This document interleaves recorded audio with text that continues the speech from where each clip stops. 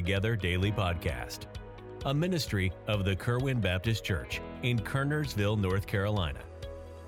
Our prayer is that through these daily devotions, we can believe together, even when we can't be together. Please join us for a brief devotion Monday through Friday as we strive to continue daily with one accord, as the first church did in Acts chapter 2.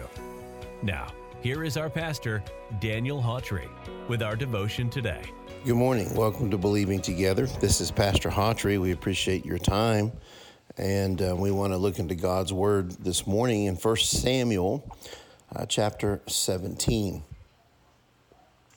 This day will the Lord deliver thee into mine hand, and I will smite thee and take thine head from thee, and I will give the carcasses of the host of the Philistines this day unto the fowls of the air, and to the wild beasts of the earth, that all the earth may know that there is a God in Israel.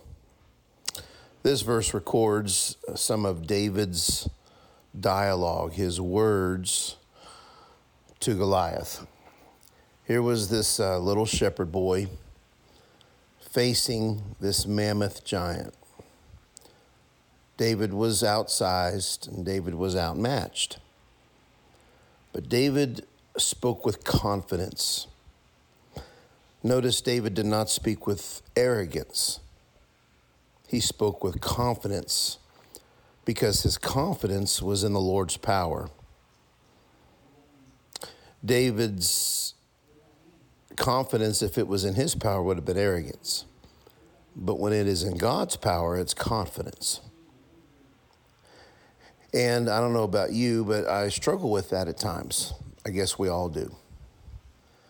David would feed Goliath's carcass to the birds and the beast. He planned to win and knew because God was with him, he knew he would. But the question I would ask this morning is, but win for what? The whole purpose for the defeat was that everybody would know that there was a God in Israel. That was the whole purpose. That was the whole desire and motive for David. Not that everybody could see that Goliath could be defeated. Not that everybody could see that David could have been the one to defeat him. But this whole thing was done, David said, so that they would know that there was a God in Israel. David wasn't interested in making a name for himself. He wasn't interested in signing Bibles, drawing a following, building an image. Victory for him had one aim, and that was to showcase Almighty God. You know, do you have giants in your life that need to be defeated? I know I sure do. How about battles that need to be won? I sure do. What's the goal for winning those things? What drives us to want to experience victory? What do we want to accomplish by doing something good? Do we like the attention? Do we want the credit? Are we looking for recognition? Are we looking for a larger following? What are the reasons? And sometimes we can want the right thing for the wrong reasons. It should always be about God. First, it will require his power for deliverance. It's impossible without him. But the ultimate aim is that everyone will know that there is a God in heaven. The world is watching, and they need to know that God is real.